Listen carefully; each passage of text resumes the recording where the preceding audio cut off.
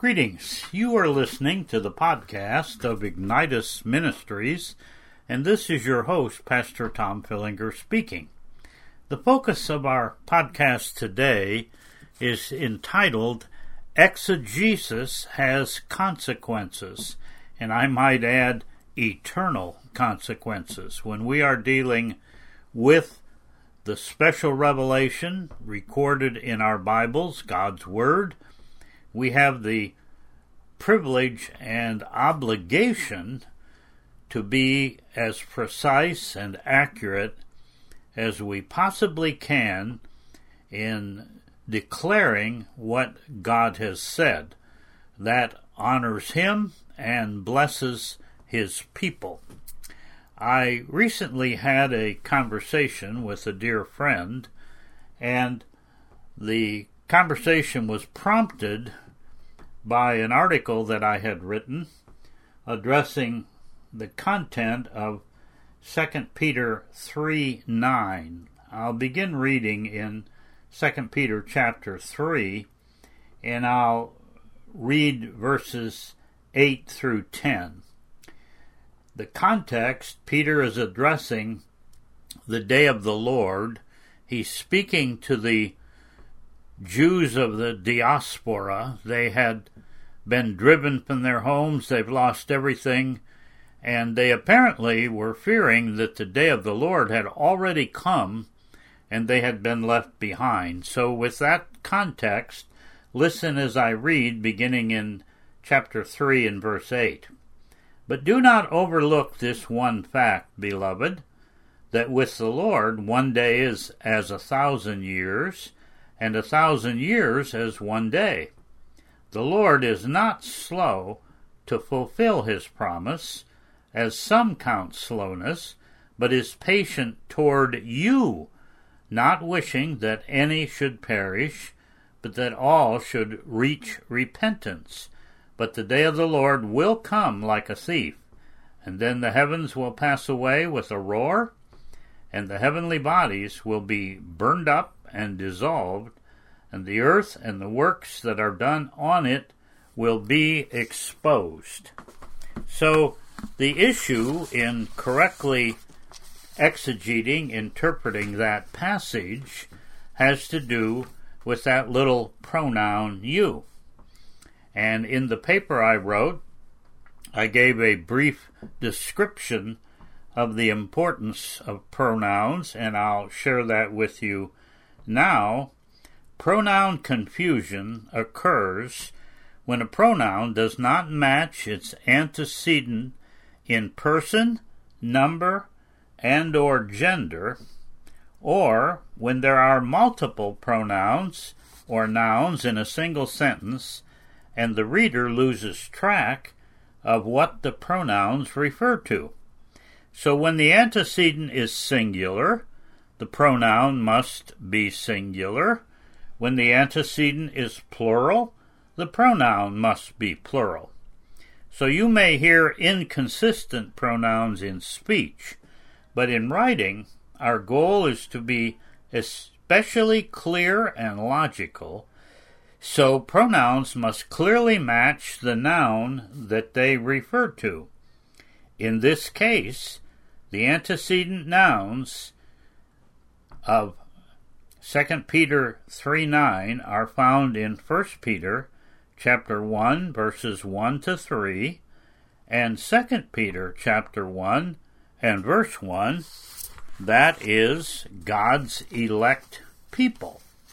So with that bit of background that prompted my addressing this issue with my dear friend, I will share with you Exegesis Has Consequences. This paper was actually written by Anthony Carter, and I'm using it because it brings to light the issue that I'm addressing.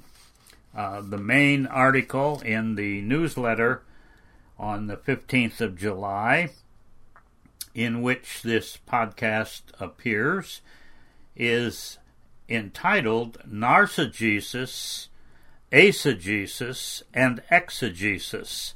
Narcigesis is when people read themselves into the text and the issue becomes them instead of the historic revelation that is being revealed. Exegesis is when people read into the text what they want or wish that it would say rather than what it is actually saying. And exegesis is when you come to the original language, whether that be Koine Greek or the Masoretic text of the Old Testament Hebrew, and the text says what it says. There's only one correct interpretation for every portion of God's Word. I don't know anybody, including myself, that would claim we have mastered every portion of God's Word. When I began theological studies, one of my goals was, when I'm an old man, which I have now reached that status, I wanted to be able to sit down with my grandchildren and share with them an accurate interpretation of every portion of God's Word. So here we go with Exegesis Has Consequences. Ideas have consequences. Since the dawn of Western philosophy, we have witnessed the good, the bad, and the ugly of this axiom. From the influence of John Locke upon the founders of America, to the disastrous results of the influence of Karl Marx in communist Russia and Friedrich Nietzsche in Hitler's Germany, it can hardly be argued that ideas don't have consequences. Yet, not only do ideas have consequences, but so too does exegesis. The danger of erroneous interpretation of Scripture is not new in our day. The Apostle Paul instructed a young Timothy, quote, "Do your best to present yourself to God as one approved, a worker who has no need to be ashamed, rightly handling the word of truth," 2 Timothy 2:15. There's a right way and a wrong way to handle the Word of God. Unfortunately, our era continues to be littered with those who may find themselves ashamed because they have mishandled the Word of truth. And then Anthony Carter uses this example, Mark 16, verses 17 and 18, which read, "And these signs will accompany those who believe. In my name they will cast out demons, they will speak with new tongues, they will pick up serpents with their hands, and if they drink any deadly poisons, it will not hurt them. They will lay their hands on the sick, and they will recover." Although the authenticity of this passage is debated, some have taken these words, used them to justify the practice of literally handling deadly snakes in the midst of a congregation as a demonstration of faithfulness. Tragically, many have died from snake bites as a result. Exegesis has consequences. Consider a well-known text of Scripture that, when mishandled and misapplied, has led to tragic results as well. "Is any among you sick? Let him call for the elders of the church, and let them pray over him, anointing him with oil in the name of the Lord, and the prayer of faith will save the one who is sick, and the Lord will raise him up. And if he's committed sins, he will be forgiven." That's James chapter 5, verses 14 and 15. The encouragement to call for the elders to pray for the sick has led some to misunderstand James as prohibiting the use of doctors or medicinal practices. Unfortunately, I've known families who have needlessly lost loved ones to sickness and diseases that were easily curable if only they had enlisted the help of a physician or used proven medical practices. When I was in seminary, there was an individual who led what was called the Glory Barn. They would lay dead infants on the altar and pray over them for weeks, expecting God to raise them to new life. Alas, Erroneously interpreting and wrongly applying this text led them to believe that to call for such help would be disobedient to God. Again, exegesis has consequences. So while interpreting Scripture can easily prolong sickness and even result in physical death, the greatest danger is in what it can do to the soul. Through wrongful exegesis, people can and have been led to eternal death. And then he says, a few years ago, a popular charismatic pastor in the Midwest determined that God had given him the revelation that the Bible teaches that Jesus died to redeem every human being without exception. This pastor began teaching universalism, a heresy that asserts that no one person will ever be lost in all of eternity, whether they repent in this life or not. Armed with this idea, he went to the Scriptures and began reinterpreting, re-exegeting, and reapplying many of the texts he had previously taught. For example, in 1 Timothy 4, verses 9 to 10, it says, "We have our hope set on the living God, who is the Savior of all people, especially of those who believe." So from this passage, that pastor suggested that God's plan is to save every human being, not just those who believe in him. In an interview, when asked about those who willfully sin, reject Christ, and die unrepentant, the pastor turned to Philippians 2, verses 10 and 11, which say, "At the name of Jesus every knee should bow, in heaven and on earth and under the earth, and every tongue confess that Jesus Christ is Lord, to the glory of God the Father." Through misinterpretation and misapplication, this pastor suggested that Paul teaches that everyone will recognize and accept Jesus either before they die or after.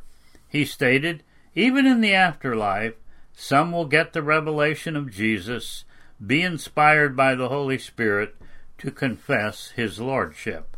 Needless to say, the consequences for this interpretation and application are staggering. Not only is the preaching of the gospel made of no effect, but the suffering which the apostles in the church have endured for preaching the gospel was in vain, Galatians 3:4. There's no more dangerous and deleterious an idea than the idea that men and women do not need to hear the gospel, repent of sin, and believe upon Christ in order to be saved. Exegesis has consequences. Some exegesis has eternally disastrous consequences. However, just as bad exegesis has eternally condemning consequences, faithful exegesis has eternally rewarding consequences. 2 Timothy 2:15 encourages us that those who rightly handle the word of truth do not need to be ashamed before God. They will not shrink back when presenting their labors to God. Therefore, if we are faithful, then we, like Paul, seek to handle God's word not deceitfully, but with integrity and open accountability before God and all those who hear 2 Corinthians 4:2.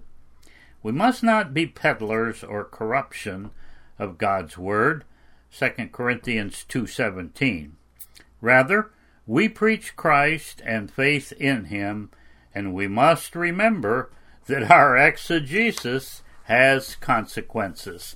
So, there's the podcast for this particular broadcast. I remind you what you just heard. Faithful exegesis not only has consequences for the listener, but you as the exegete can stand, I hope, with genuine humility, but confidence in what you are declaring, because it is, in fact, what the Word of God has said. That Word has never changed. It does not change. It will never change. And remember, as you serve, when you've done faithful exegesis, it has consequences, both good and bad. So celebrate the confidence that you can have when you rightly handle the Word of God. Thanks for listening. You can contact me by sending me an email at info@igniteus.net or by calling me at 1-800-472-3764. So until next time, God bless, be faithful, do good exegesis, because it does have consequences, both temporal and eternal. God bless, and bye-bye.